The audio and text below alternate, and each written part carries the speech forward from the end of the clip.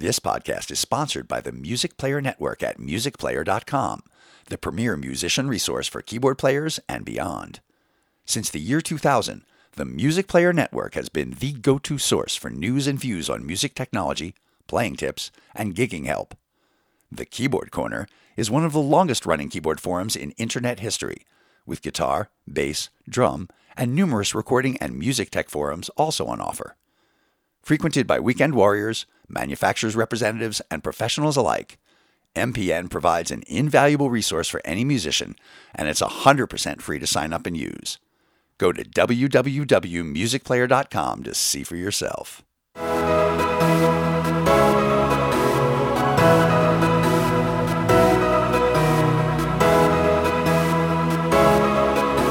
Hi, everyone, and welcome to the Keyboard Chronicles, a podcast for keyboard players of the gigging variety. I'm your host, David Holloway, and I'm absolutely pumped to be here with you. And I have with me the brilliant Mr. Paul Bindig again. How are you, Paul? I'm thrilled to be here with you again, David. Yeah, so we're here for part two of our interview with Bobby Cressey. For those of you that listened to part one, you heard all about Bobby's great career as an organist with the San Diego Padres baseball team.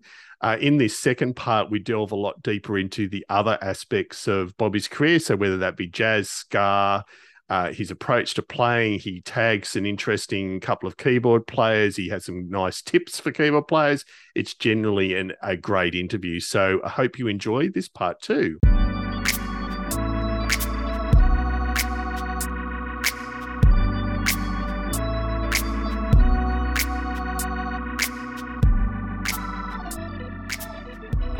So Bobby, we know you as the organ player for the San Diego Padres, but there's a lot more to your musicianship than just that. And I'd love to ask you, and mainly because I want to direct our listeners and viewers to this, about your recent-ish project, Cali Native, which is a very cool, funky organ jazz combo, which I believe you put together with a bunch of the best musicians going around in San Diego. Can you give us some insight into how that all came together and what that process was like? Yes. I appreciate you asking me about that. There came a point where, I've settled into my career in San Diego, and it's a balance of the sports organist thing, which is really 10 to 20% of what I do, if that. But I'm well known for it, and that's fine. But hey, there's another 80% of what I do. And that 80%, a huge chunk of it is playing in loads of top 40 bands, actually just one top 40 band in San Diego, kind of the best one in town, in my opinion. It keeps us very busy. There's a lot of that kind of work around here because there's loads of conventions.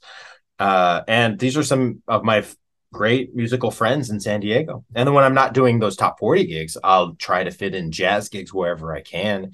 And I've been back down here since 2010, like I said. So it's been 12 years and met a lot of great musicians along the way.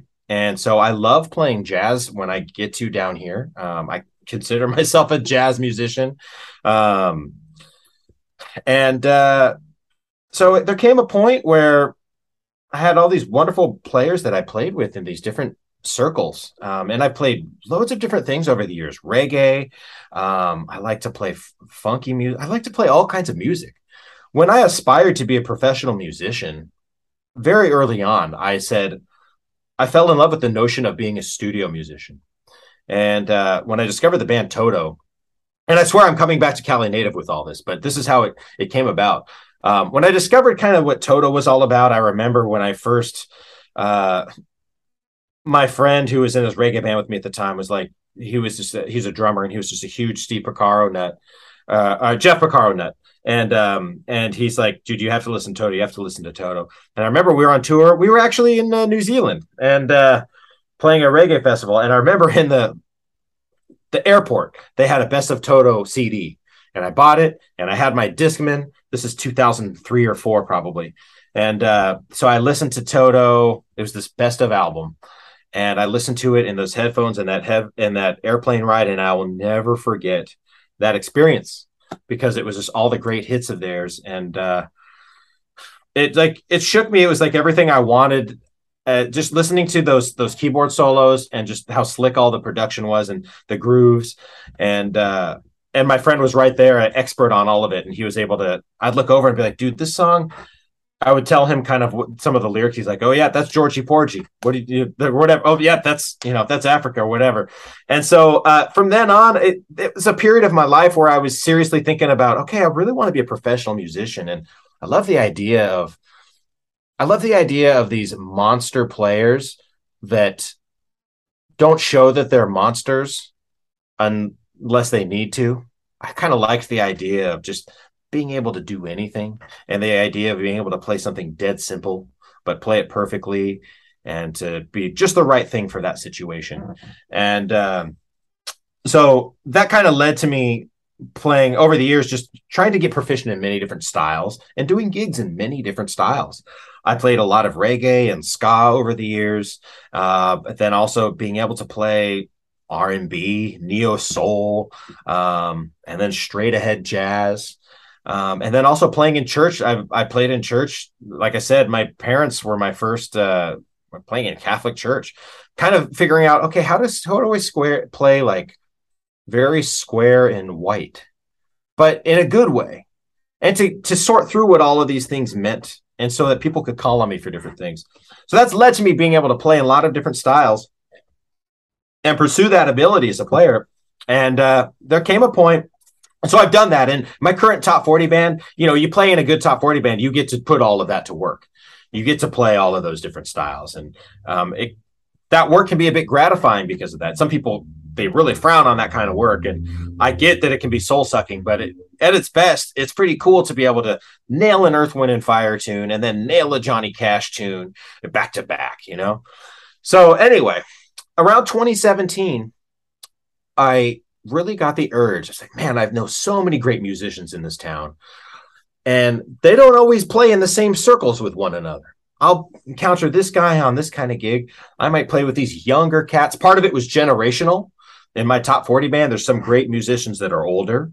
And then in some of the jazz scene, there's some younger people, and they never get to play with each other. But I'm like, I could see these two working really well together. So I kind of approached it with this concept of like, let me write a few tunes to bring some of my favorite musicians together. And that gave me the direction, the concept. And then I had to further refine it by saying, well, how the hell I could write tunes in any style. What am I going to do? And then I settled on, well, I don't want to do a straight ahead jazz album, like just piano trio, piano quartet. I could, but that would be leaving some of the things that I love on the table. Because I like to play funky pocket-based music as well. So it ended up me thinking, okay, how about a funky organ album? And I'm a piano player much more than an organ player. And my organ chops, especially and I know I'm a stadium organist and all this, but I never had training on the pedals. I'm no Jim Alfredson when it comes to having Hammond in my blood growing up. I had to figure out what the hell all of it was about, like, much later in life, sadly. So, but I got to the point where it's like, I can walk a bass line and I can play a funky ostinato and comp a bit and write some more funky tunes that aren't dead hard, and I'll have really good players around me. And so that's what I ended up doing. And so I wrote 8 tunes in 8 different styles, and I had all of my favorite musicians in San Diego feature on different ones in ways that I knew would be good for them. So there's a couple, I won't go through every tune, but there's some really funky drummers in town. There's a couple guys, their name's Jake Nager, Zach Nager. They're both drummers. And Zach Nager played with the Gray Boy All-Stars. He's like an encyclopedia of funk grooves. So I wrote a funk tune for Zach to play on.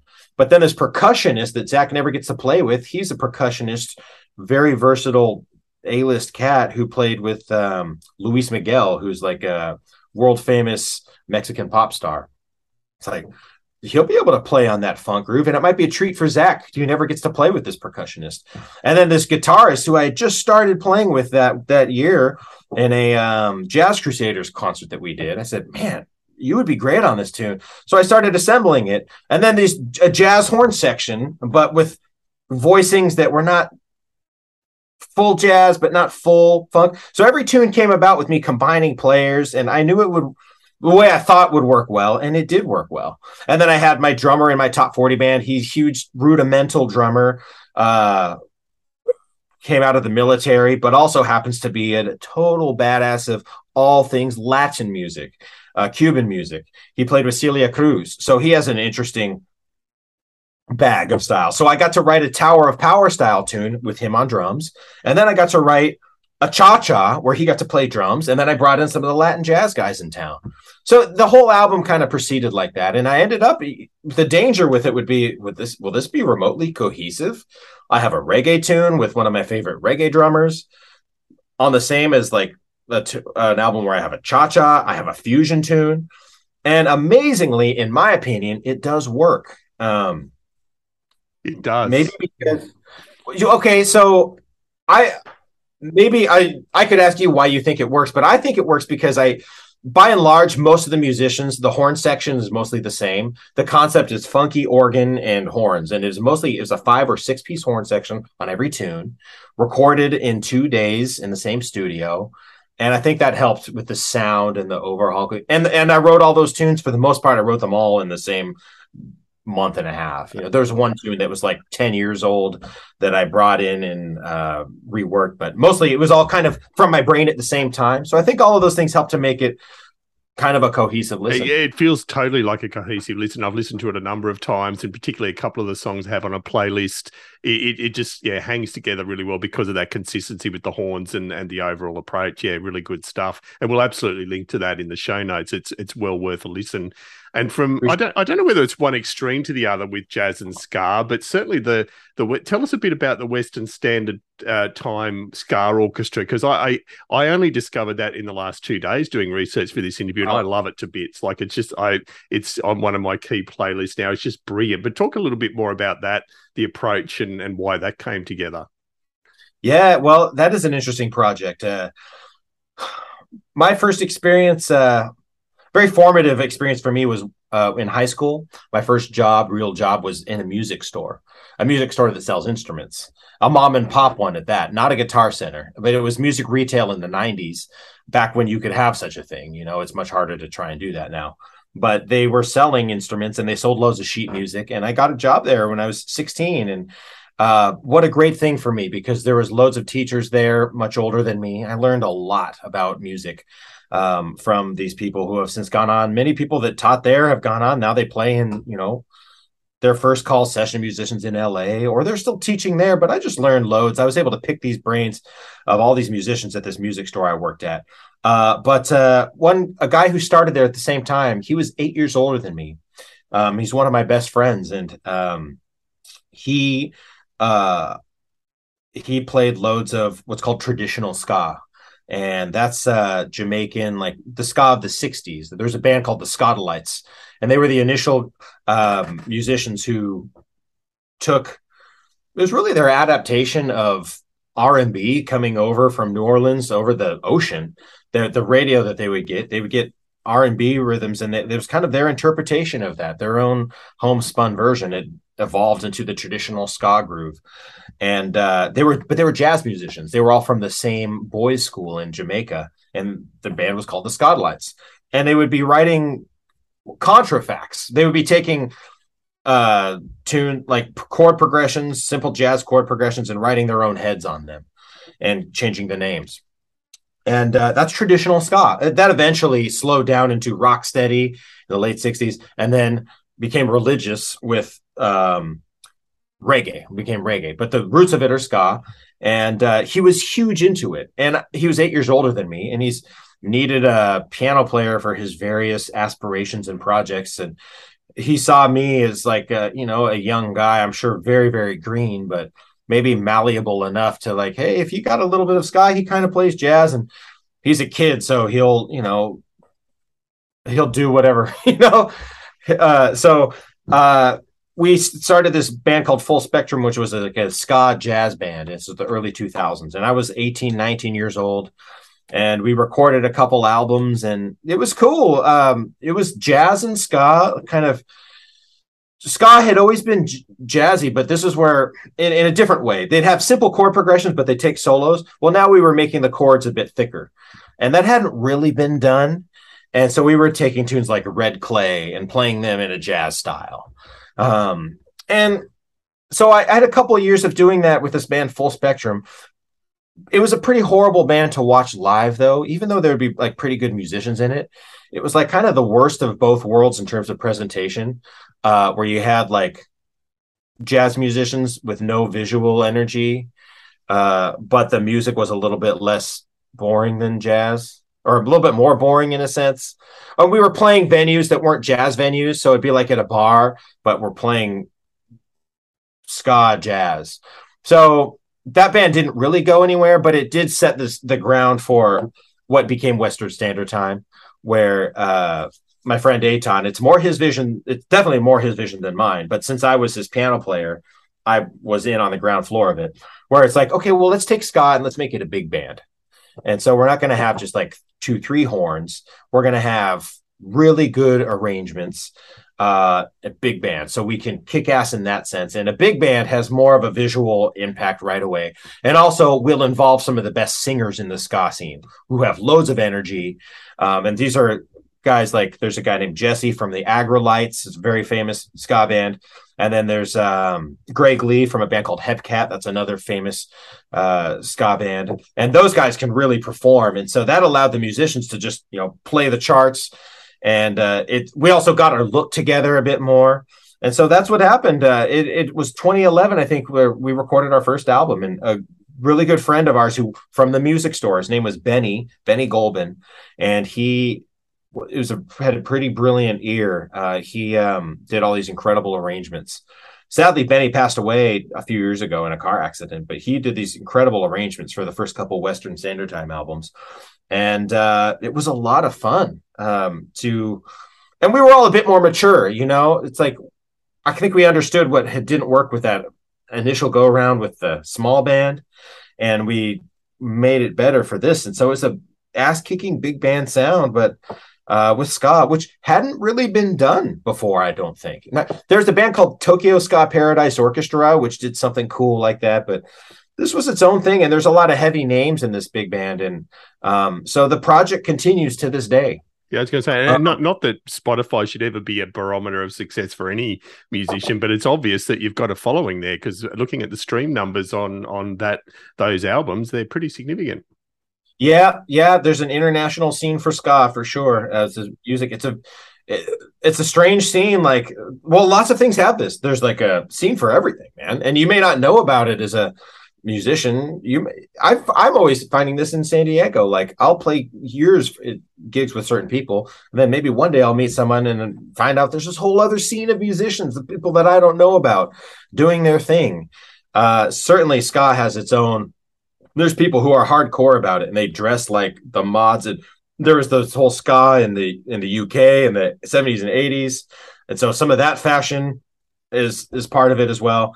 And so this band does very well with those crowds. Now, I'll be honest, I don't want to take more credit than I should for Western Standard Time. I'm on the albums, and I'm certainly Dayton. He was in my wedding. He's one of my great friends, longtime friends. But I don't make all of those gigs now for lots of different reasons. Sometimes I have to do my wedding gigs that pay 5 times as much, or they'll be going on tour, and it makes more sense to pick up musicians where they're going instead.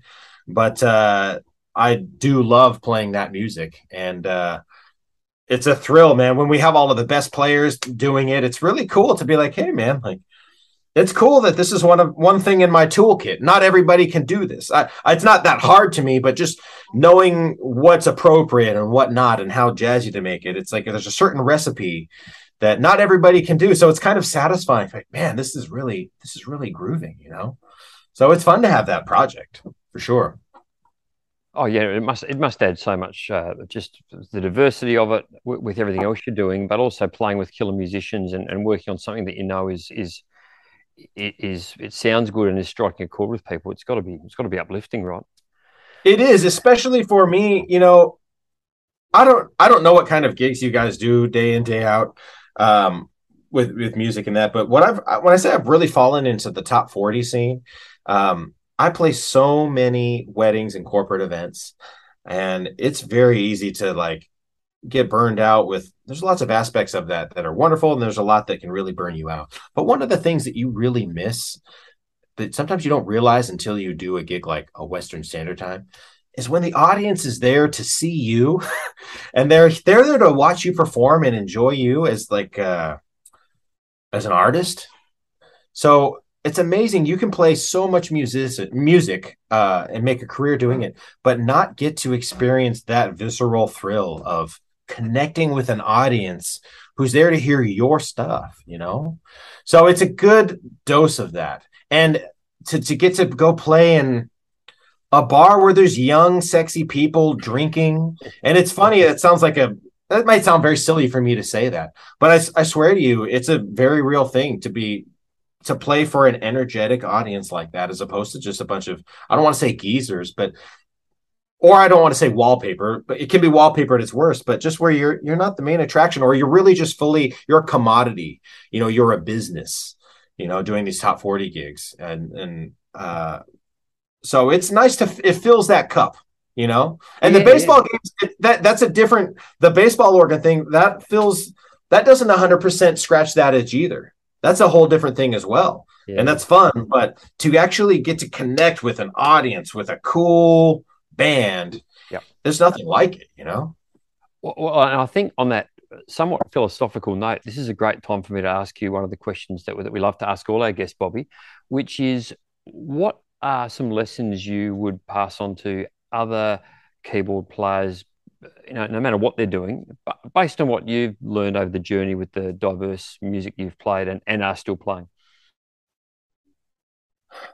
Well, I don't know if I'm in a position to give advice to anyone, but I've found that you've got to balance making a career with staying sane, and also that there's different seasons to different parts of your career. And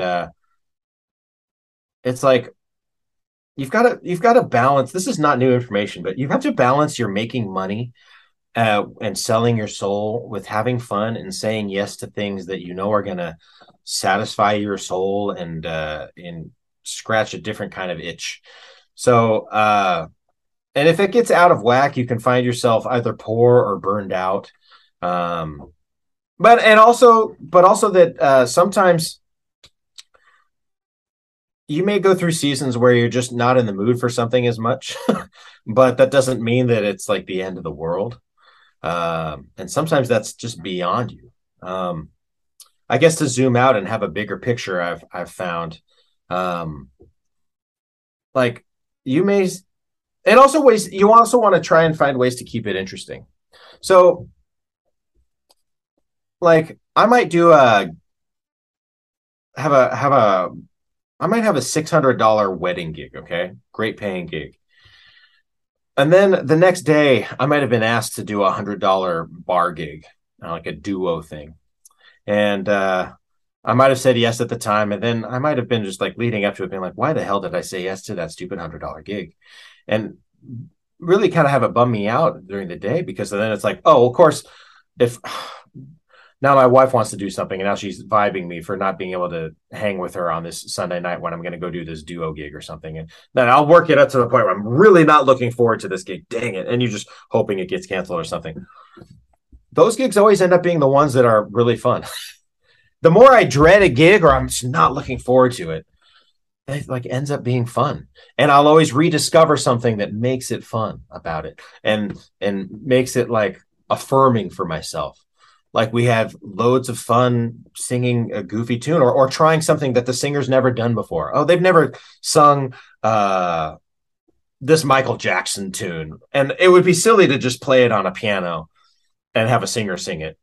But that's why we should do it. And then it goes great. And we might F up a little bit, but then we had so much fun doing it. It's like, that was maybe the highlight of my life, my musical week, So I guess it's like, that's balancing out, trying new things and never getting stale. Finding new ways to challenge yourself and make old things new. If you're in a situation where find yourself doing the same things over and over. with the top 40 gigs that I do, like they can get quite stale. But recently I've been trying to find new ways, is whether it's with constantly tweaking patches or trying to add, maybe I could add this element to the way I play it. Also, I've recently started recording our sets as well, and that's put me on edge in a good way. And now it's like even the most inane tune that we're playing, the most simple thing, I find myself concentrating more because I'm trying to just now I'm pretending that I'm in the studio and like, okay, this C major triad that I have to play on this downbeat, it's going to feel perfect because I'm putting way more mental energy into. I'm listening to the drummer and listening to the bass player. I'm just going to put it in the perfect place in the beat. This fill that I'm going to play, it's going to be a perfect fill. It's going to be 3 notes. It's not going to be 7 notes because I'm in a fuck it attitude. Or no, it's going to be, I'm going to play the perfect studio fill. I'm going to be just like, gosh, like Greg Fillinganes playing the perfect thing. And so recording myself have introduced this accountability and put me on edge. All of a sudden, I'm enjoying the gigs way more again. So I found a way to make them new. So, and challenge myself. So I think that if you can always mix that in, mix in something new, mix in unexpected gigs, the chewing gum will never lose its flavor. Awesome. Yeah. And I think that what comes through for me listening to your talk, it's bringing that passion to what you do. So thank you for sharing that, Bobby. Another question we love to ask all our guests is, do you have a story of a technical or musical train wreck that may have happened to you while playing live? What have you got for us? Oh, man. I've been fortunate. I've not had too many technical train wrecks. I've had plenty of technical issues, but I've still resisted main stage. So when I do these top 40 gigs, I'm still Mr. Rompler. I have a CP4 and then I have a montage. So it's like an all Yamaha gig. If I'm fancy, I'll bring my SK2. But for more legit organ sounds, but just with those two, like I can get the job done. And having those two as opposed to a computer, like they never crash. So I've insulated myself from the real heinous technical stuff by doing that. Although going back to what we just talked about, I actually really want to start exploring a main stage rig, really just to challenge myself. And I listened to your Steve Porcaro pod recently, and he was talking about how he just used main stage on all those Toto gigs of the past decade. And I was like, shit, well, if it's good enough for Steve Porcaro, then it's good enough for me, you know? But anyway, so technically, you know, it's funny though, one thing that's started happening recently on my bottom CP4, and I've not had time to, because it's a nagging thing. And then when I fix it, I forget about it till the next time. Every time I power it on, the board's transposed up a half step. So yeah, every time. So the little red transpose button will be lit. I don't know what has happened to make that happen. I don't know if it's like something got saved for it to do that, or if there's more of a like glitch and it needs a reset.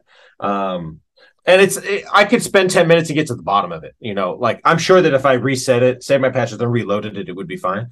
But I'm always forgetting. And the second I fix it, I forget about it. So there's been many times where I've started a tune and it's just the most heinous cacophony.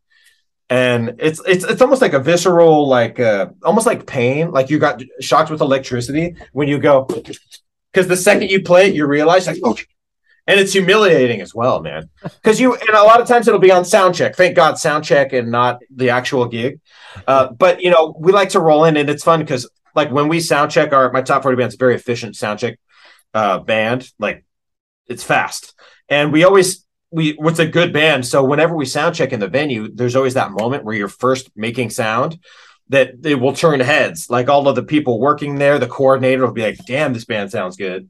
And so over the past couple months, it's happened like 15 times where I'm like ready, like, yeah, we're going to show these guys, man. This is a badass. We're going to launch into this tune too. Ba-doom, drum fill.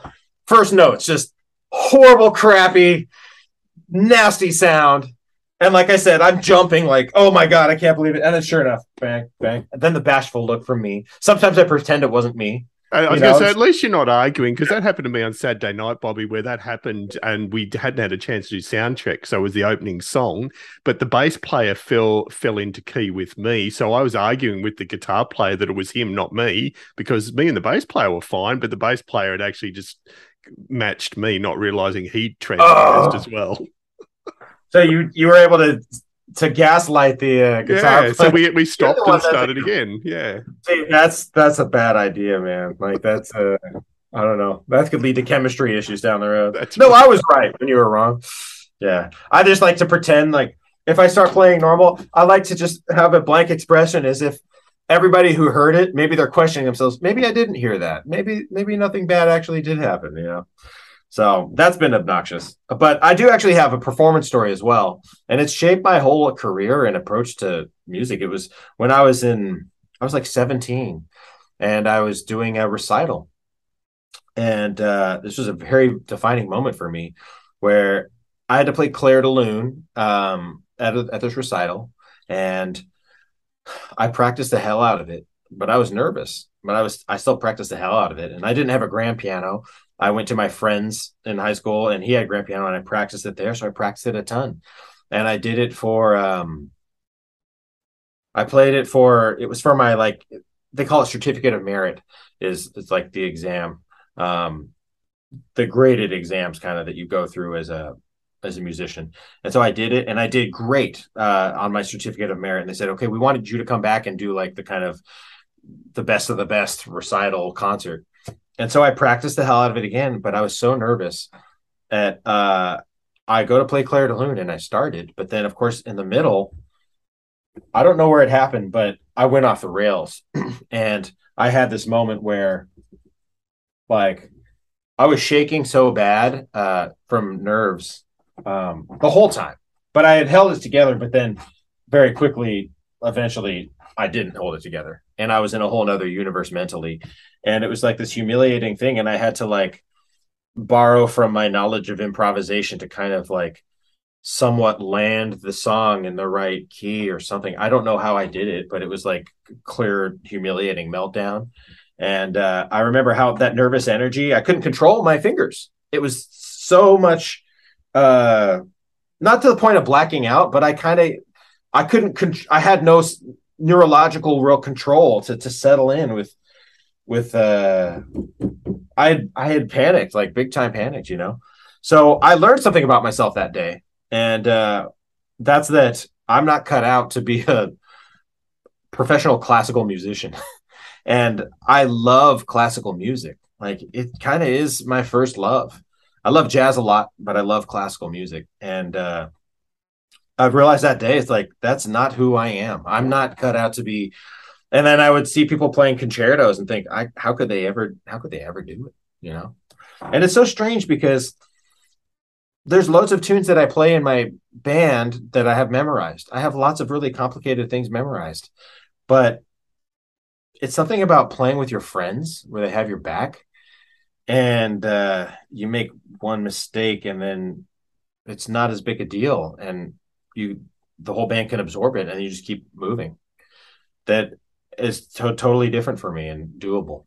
But if I had to sit and play some classical pieces from memory, even though I love it and I practice classical music all the time, and my aspiration when I retire is to be like Dave Ferris on the Forum. He's got like the life that looks amazing. He's like, I practice Chopin a couple hours a day on my Steinway D and get a bit of exercise, and then I work on jazz. That sounds great. I love playing that music, but I could never perform it for people outside of a casual setting.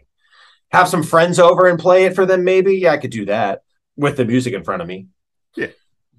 So that was, I haven't had as terrifying a experience since. You know, that's a great example of an issue, performance issue that's guided your career and been a great learning experience. I think that's excellent. Now, speaking of careers in music, we also ask our guests to tag another keyboard player they'd love to hear spoken with on the podcast. Anyone that stands out to you that you'd love to hear more from? Oh, have you had Jim on?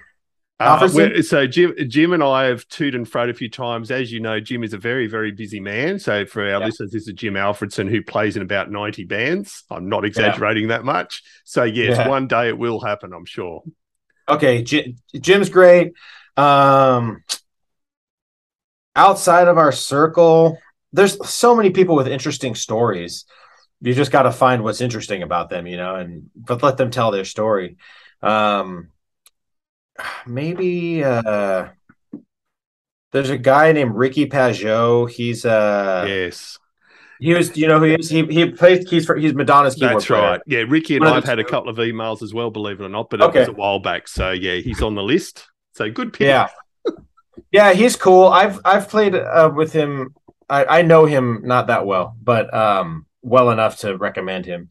And gosh, man, in terms of keyboard players, it's amazing how few keyboard players I get to No, that's talk good. with. That's You good. know? Yeah, and then all of it, there's loads that I would recommend that you already know, Yeah, like people from the forum, you know. yeah. No, great. No, that's good. Thank you. And Yeah. our other classic question, Bobby, is the Desert Island Disc. So 5 albums that have heavily influenced your life. Okay, so they may not be my desert island, but they are definitely 5 albums that I would say were very formative to me. Okay, I'm glad that you told me about this ahead of time, so I had a bit of time to think about it, and I thought it would take me loads of time, but it was actually quite easy for me to scratch out 5. Okay, so in jazz, there's loads, but I would go with Miles Smiles, which is a Miles Davis album from, it's the second great quintet. It's mid 60s. And that's not because it's the best of those albums. It's because it's the first one that I bought. I was like 16 or 17, and I went to Tower Records, and I thought, Miles Davis is good, they say, and I should get an album. And then I would look at the back and say, oh, Herbie Hancock's cool. Yeah, I'll get the Miles album with Herbie on it. And I got that one. It happened to be the one that that I got, and I listened to it, and I was associated with many memories. I think it was a rainy day that day, and so I'm driving back from the mall in my car, and it's raining, and I remember how perfectly Miles's muted trumpet on a song Circles, I think, is the ballad on there. And I remember listening to that, and it was raining. I was like, this is perfect. And hearing harmonically what's going on, and the approach that Herbie used on that album, which is unlike, it was really unique. In that album, if you listen to Herbie's solos, it's a lot of no left hand. He's playing a lot of just right hand, and it's around the middle. It's around middle C and the octave below middle C and an octave or so above it. But it's a bit lower than you'd normally play as a jazz piano if you were comping with your left hand. So it's a unique sound. And I heard later that Miles told him to do that. Hey man, just leave your left hand out, play that. So, and there's some sophisticated ass things going on in that album. And what a cool diving off point for a piano player, a young pianist, into Miles Davis. That, and then of course Kind of Blue, which I'm not putting on this list, but I don't know what I got first. I think Smiles was the very first one. And I remember I took it up to that music store I worked at, and all of the musicians were like, damn, you picked a really good album. That was a good one to pick as your first foray into Miles. So that's a special one for me. All of the tunes on there and the playing, and of course Footprints is on there. That's probably the most famous song on that album. But Freedom Jazz Dance as well. So just some incredible playing on that album. Holds a special place in my heart.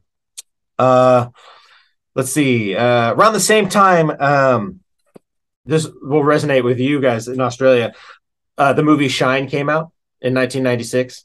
So the soundtrack to that movie changed my life, and the soundtrack to that movie, I would say, just because of the collection of songs that are on it. It's really the songs that he plays in that movie that all became instant classics to me. And I was like a semi-serious piano player at the time. That movie really made me think, oh my God, like I didn't know what a piano concerto was. And then he's playing Rachmaninoff's Third Piano Concerto. It's like, damn, how cool. And then he's playing that Chopin Polonaise to start the whole thing where he's a kid.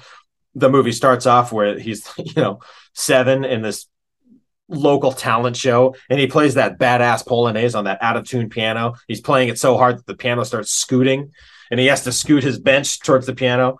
And that piece, ever since then, I've loved that piece of music, Yeah, and David Hirschfeld is a monster player. He did a great job, let alone curating what went into the soundtrack. Yes. And just the whole idea of a kid being able to play that piece. I couldn't even fathom at the time repertoire that complicated. I didn't know much about classical. I know a bit about classical composers, but I was not that familiar with their works. It's not like you just pull them up on Spotify.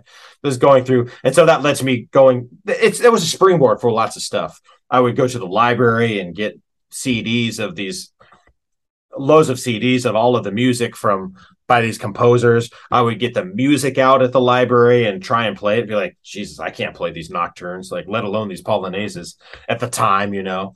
So that it was so formative for me, that album. So the music from that album was just it meant so much to me. Headhunters by Herbie Hancock.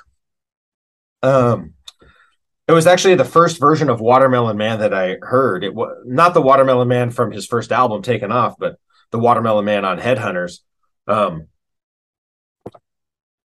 It was just in high school when I got that album. And again, I think I just got lucky picking that album. Maybe I thought the cover was cool, but God, there's nothing I need to say about that album. It's like a masterpiece. Herbie's funky playing, the bits, the clav, the Rhodes, the voicings, the sound of the drums, the strings, the string machine. I love all of those ingredients and the way they came together. And that's a big influence on Cali Native, my album that I talked about. There's a song on Cali Native that's like dedicated to the sound of Headhunters, basically. The last tune on the record is called Watermelon Samples. So Watermelon Man, that's the Herbie part. Samples being Joe Sample. So there's a bit of Jazz Crusaders in it as well, because on my tune I wrote it for trombone and tenor sax, and that's the Jazz Crusader sound. But I always that mix of ingredients, that funky 70s sound. There's bass clarinet, but then so it's ethereal. There's orchestration, but then it's just badass Herbie Hancock at the center of it all, and it's funky. So I'm so fortunate that I got to listen to that album when I was in high school, you know. And then let's see, is that 3 or 4? That's 3. That's yep. 3. Okay. Toto 4. It's just like a masterpiece. You know what? You know, to be actually, if I was being truly honest, I would say the Toto album that I bought, that best of Toto album that I bought, even more than that Toto 4. That was this best of Toto album. That was an obscure one. They didn't even pull up when I put it in my iTunes at the time. It was just issued, I think, in Australia or in New Zealand where I bought it.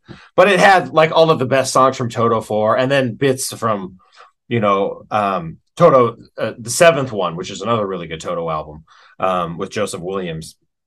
And just that's basically a Toto's greatest hits. And so that is a desert island disc for me. All of those tunes formed so much about what I love about music, man. I mean, I could talk about Toto forever, but we already know what makes him great. I really enjoyed your Steve Porcaro interview. I just listened to it recently, like I said, and what a thrill to be able to just talk to that guy. And he's such a nasty character too. He's very rude and grumpy. And no, I mean, he's one of the most approachable, lovely blokes you'd meet. Yeah. Yeah. It was so much fun.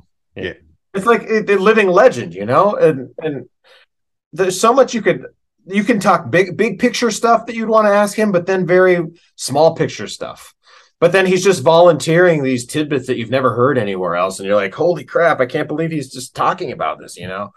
It's really cool. So yeah, man, everything about Toto is a huge influence on me. And then also what I'd said earlier about them being the studio guys, you know, being able to unleash like Porcaro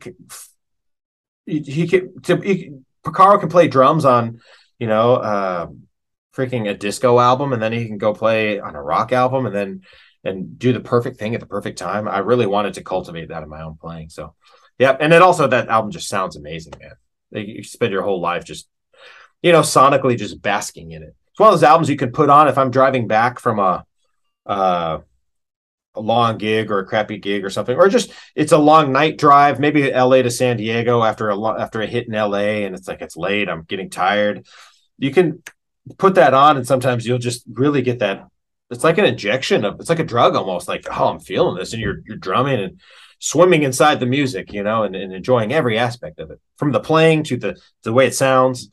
Yeah, so that's a big one. And then the 5th one, it was tricky for me because there's loads of different albums, and I thought about being like interesting and picking something the more recent, because there's a bit of time when I got really into like electronica and dubstep and stuff. But I have to be honest, like I love the way a lot of those modern records sound. But when it's talking about a formative album for my playing, I ended up. This is kind of a strange one to say, but the Michael McDonald album,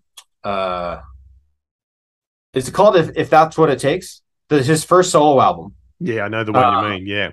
Yeah. It's got I Keep Forgetting on it.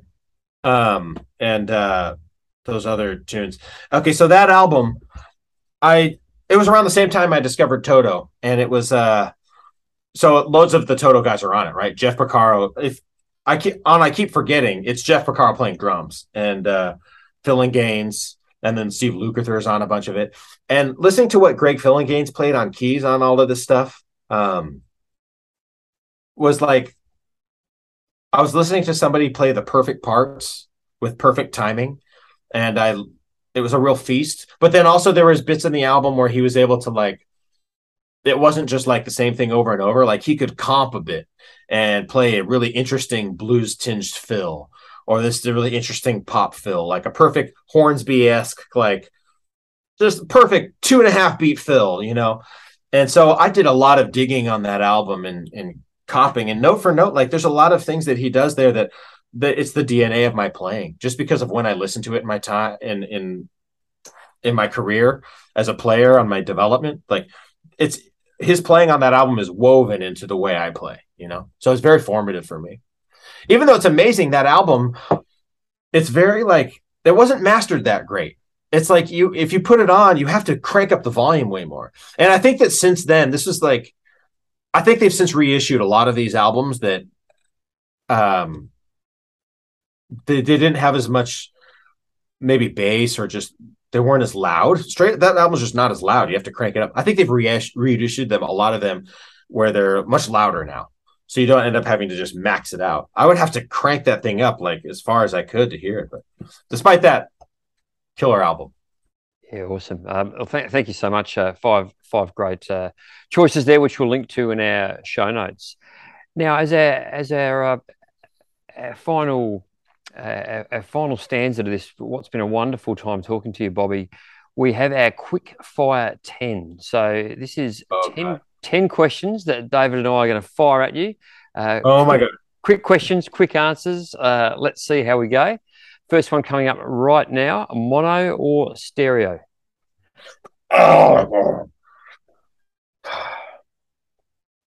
Stereo if you do it right. Yeah, that's a good. It's a good response. I can elaborate, but no, that's okay. No, quick fire. That's good. Sitting or standing when playing? Damn, dude. It depends on the situation. Sitting is way more comfortable. Depends. I would say sitting. Yeah, okay. I've stood for a lot of gigs, but I think you play better when you're sitting down. The technique is way better when you're sitting. So I'd say sitting. Yeah, very cool. Yeah. Sometimes standing's cool. The visual energy of standing is cool, you know? I don't know. If you can do both, you can do both, you know? But who has a rig? I want a rig that raises up and goes down and stuff, but I don't. So it's funny because I know it's rapid fire, but I've just transitioned to sitting down on a lot more of my top 40 gigs. I used to stand all the time and put loads of visual energy out. But watching myself on videos, it's funny. Sometimes if you don't have the right kind of visual energy as a performer, you can actually detract from what's going on.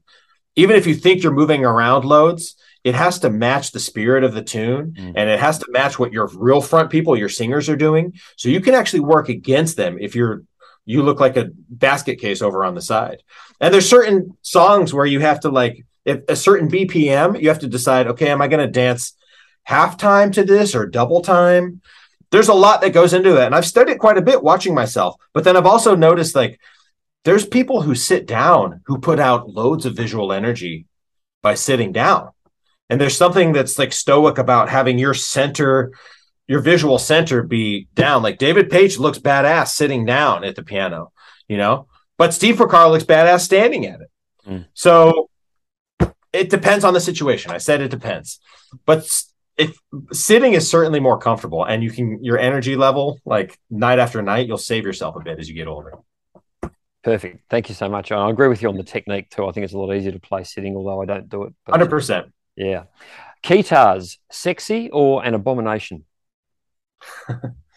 Uh, Man, it depends on the person doing it. I've never tried, and I don't think I can pull it off, but it depends, man.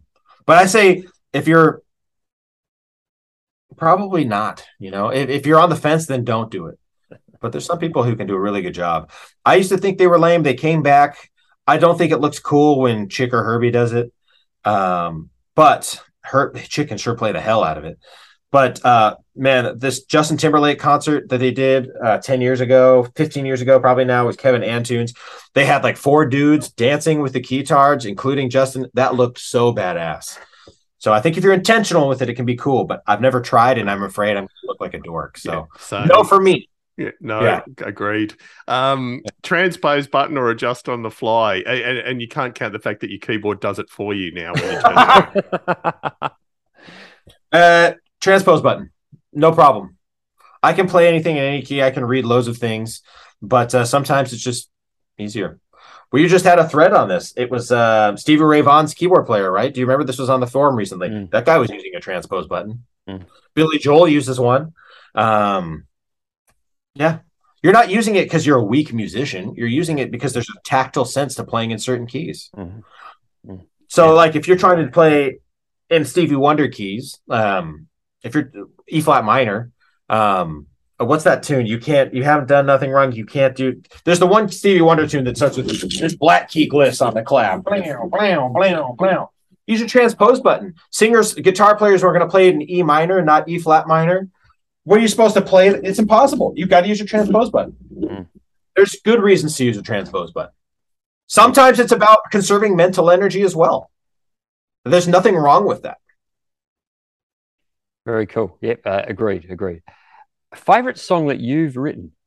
I don't have a favorite. I like a lot of those and it's not all the notes that I wrote. It's the way the musicians interpreted them. It's like, man, I like listening to the way the drummer played it, or I like this guitar player, which I did not write that guitar part. I gave him a lead sheet and he came up with a badass guitar part. So that's my song, but he created the part. But I like listening to my album and hearing what all my friends did. But I guess, and I've written loads of different tunes and different styles, man. So it's hard to say. I've written commercial things for film and TV. I've done arrangements that I'm super proud of. But I'll keep it simple. All right. I'll pick one from my album. And I would say, just based on the tune, I'm really proud of the first song on that album, solely based on the actual melody. Like if you took a real book chart of that tune, it's a cool tune, in my opinion.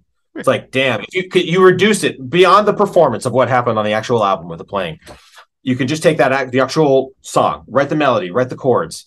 That song stands on its own. Somebody gave me a really good compliment. One of the trumpet players on my CD release, he said, man, that's sounds like it's straight out of the real book. And a few different people have told me that, and I've taken it as a good compliment, that it's a really cool composition in the jazz tradition that has enough interesting stuff happening that it's not derivative. It's a cool tune.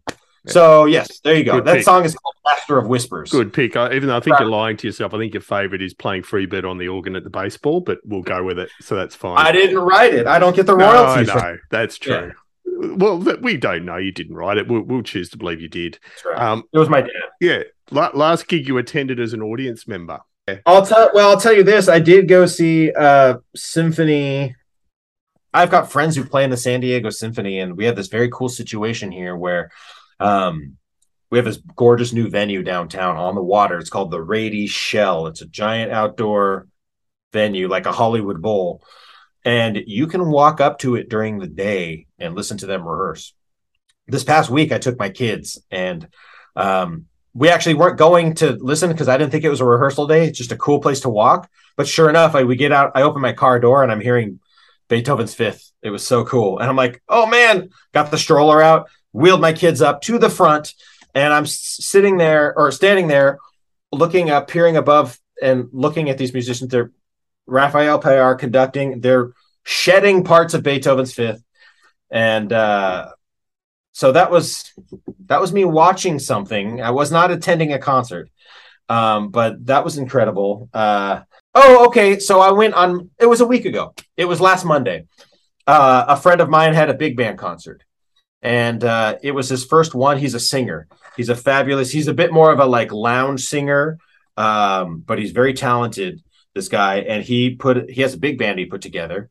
And my friend Mike, our drummer from my top 40 band, his name is Mike Holguin, and he's an incredible musician. He's one of the best reading drummers I've ever met. And he subs with the symphony sometimes, but he can read anything. And so he was subbing on the gig because the other guy got COVID. So Mike had to go play the show cold. They didn't really rehearse, but he had the charts. And so I went to support Mike and to support my friend Don, who was singing. So yes, I bought a ticket to that, and I went and I watched the first half. I have to leave at halftime because I had to come home and deal with my kids. But it was a big deal for me to get out the door. It takes so much time to just go. The amount of energy you have to muster as a musician to go see someone else's concert.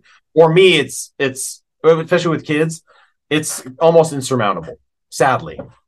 That's actually one of the toughest questions our guests have had to answer, to be honest. So you're not alone there, Bobby, for sure. What's the best thing about live gigs as a performer? There's lots of things that are great, but if you can make somebody have a nice time, that's a very simple sense, enhancing somebody else's experience with something that's unique to you, your expertise. You can feel like a bit of a superhero. Like it's like, man, I can do something that not everybody can, and what I'm doing here, everyone else is liking. It's like that simple. If you can do that, that's maybe the best thing. Yeah, right. That's really what it boils down to. No, good answer. And worst thing about live gigs? Load out. Yes. Load in and load out is the worst. Yeah, it sucks. I hate load out so much. Load in is not fun either, but load in's better than load out, because load in, you've got anticipation, maybe a bit of a meal to look forward to, and there's that electricity of it, what's going to happen here. And but load out, even though you've already done your work, every second that you go slow at load out is a second you're missing from being home or being somewhere else. So you have to find the balance of not breaking down so fast that you look like a jackass and hurt yourself, but not taking too long. It could take me 45 minutes to load out if I took my sweet time, but I can load out in 8 minutes if I need to. But either way, it's like, what am I doing here? I want to be home. So load out is just, it sucks. I wish I had people who would do it for me. I wish I was on that level. Maybe one day. What's one thing you'd like to see invented that would make your life easier as a keyboard player? That's a cool question, man. And I've thought of a few things over the year, but nothing's coming to mind right now. Robot roadies. I can think of a few. A sustain pedal that doesn't break. They all break. They all break sometime. Mm-hmm. So it would be nice if they didn't. Robot roadies would be amazing. Yeah. Or a keyboard that senses the key the band's playing and says, "Are you sure you want that transpose button on?" Yeah. No, it's funny. I thought of that. Like eventually, I had that thought the other day of like AI would eventually make it so it's like it will ask you like, "Are you sure you want that? In that key?" Man, we have so much things that make our lives so much easier now that it's hard to think. But have they come out with the perfect board? No, there will never be the perfect keyboard. Is there? There's always a compromise. I love my Yamaha rig for what I'm able to do with it, but it's still like limited. I wish that there was a really robust way to have computers on stage. I think there probably is. I always find one reason I've resisted having a computer on stage is because my singer who's 2 feet away could just elbow my whole rig and I'm done. I'm toast. And so there's 10,000 little dongles and things hanging off. It would be cool if there's a slicker way. Now I know that there is, like, there's guys on the forum who like, hey, I've got it all in a rack and it's all like rock solid. I don't have that yet. But I don't know. I feel like the technology doesn't limit. I'm my own limit, not the technology. Yeah, that's a good answer, actually. Yeah. Yeah, So maybe a self-tuning piano would be nice. I don't know. Maybe some cheaper hammers. I have a great acoustic piano, but I would like it to, like the hammer. It's an expensive mechanical beast. That's right. So No, I don't know, but that's a good just one. wishing now, I don't know. And then short of that, maybe the next big thing, it seems like we're all recycling the same sounds now. Maybe it's time for something new. I don't know what Yeah. that would be. I'm hoping for a reboot of the Yamaha Electones myself, but we'll wait and see. Yeah, All right, and sure. the last one, Waiting on Bobby. that one. Yeah. Look, the last one is favorite non-musical activity or hobby. What do you do to wind down after all the music stuff? I've got my family, which I love, and they take all my time. I've got a 1 and a 3-year-old, and so that's my life every minute. But besides that, being in my garden, my yard, it's something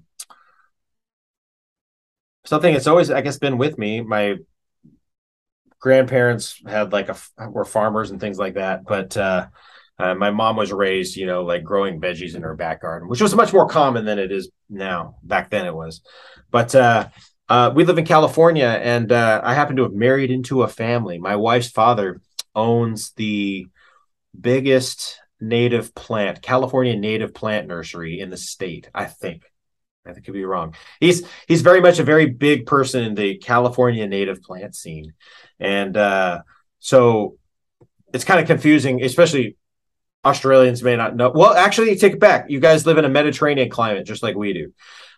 So the type of vegetation that we have, you'll see loads of the wrong kinds of things planted in California. Palm trees, we only have one species of native palm, but you'll see loads of these non-native palms, very thirsty plants. We shouldn't have water-intensive plants here. We have a huge water crisis in California.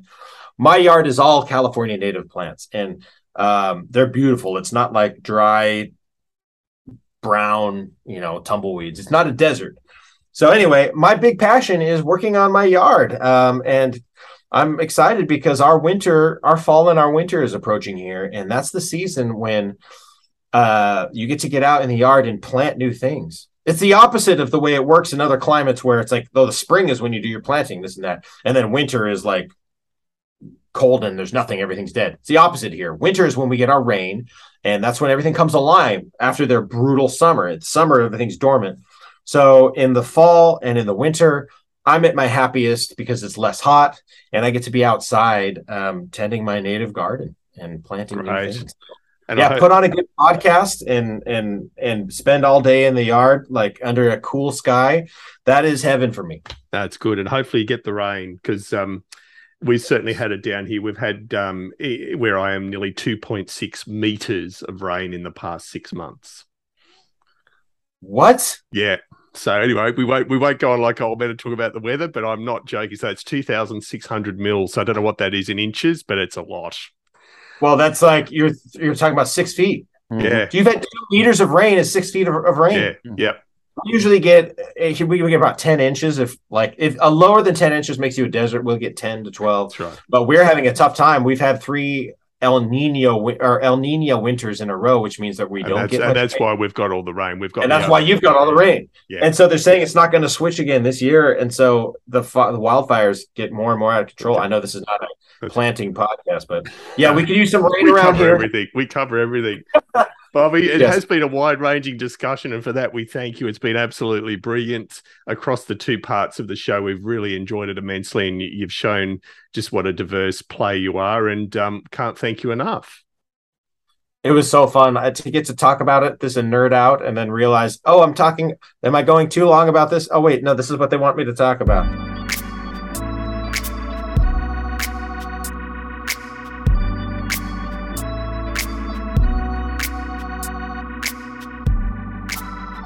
Well, there you go, Paul. That was one wide-ranging discussion that I got a huge amount of value out of.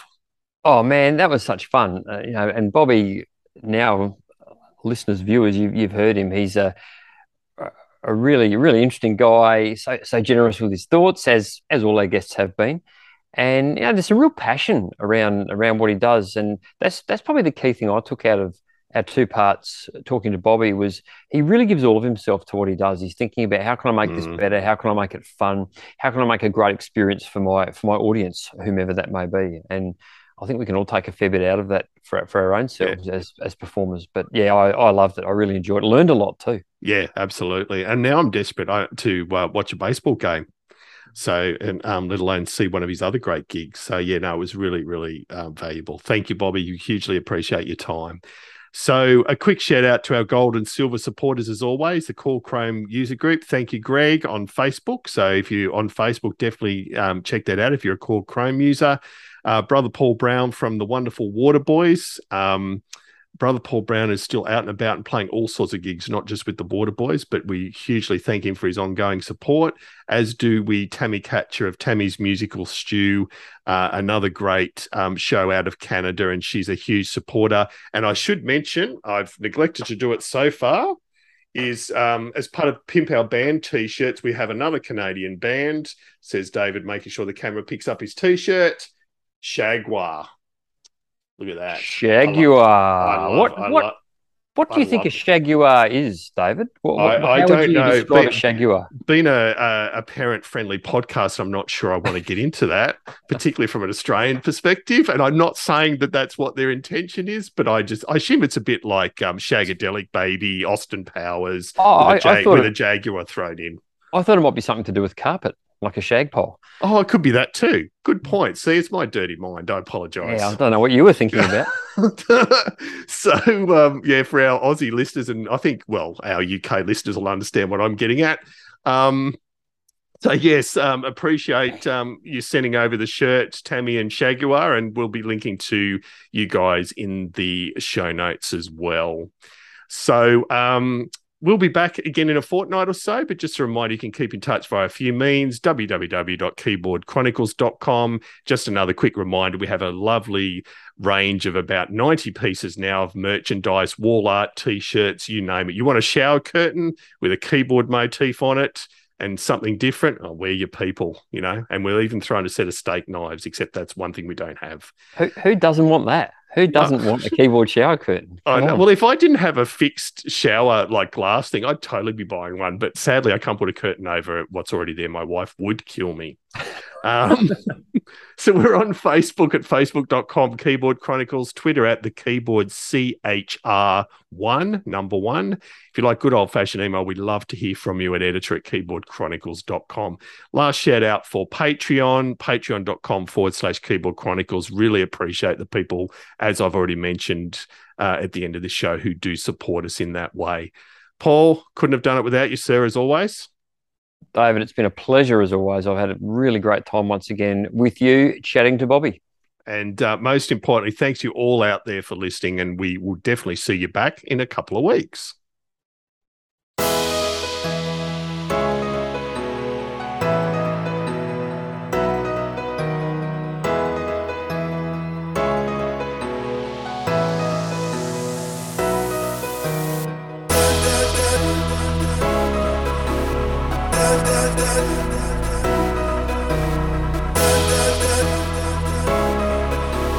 Da, da, da.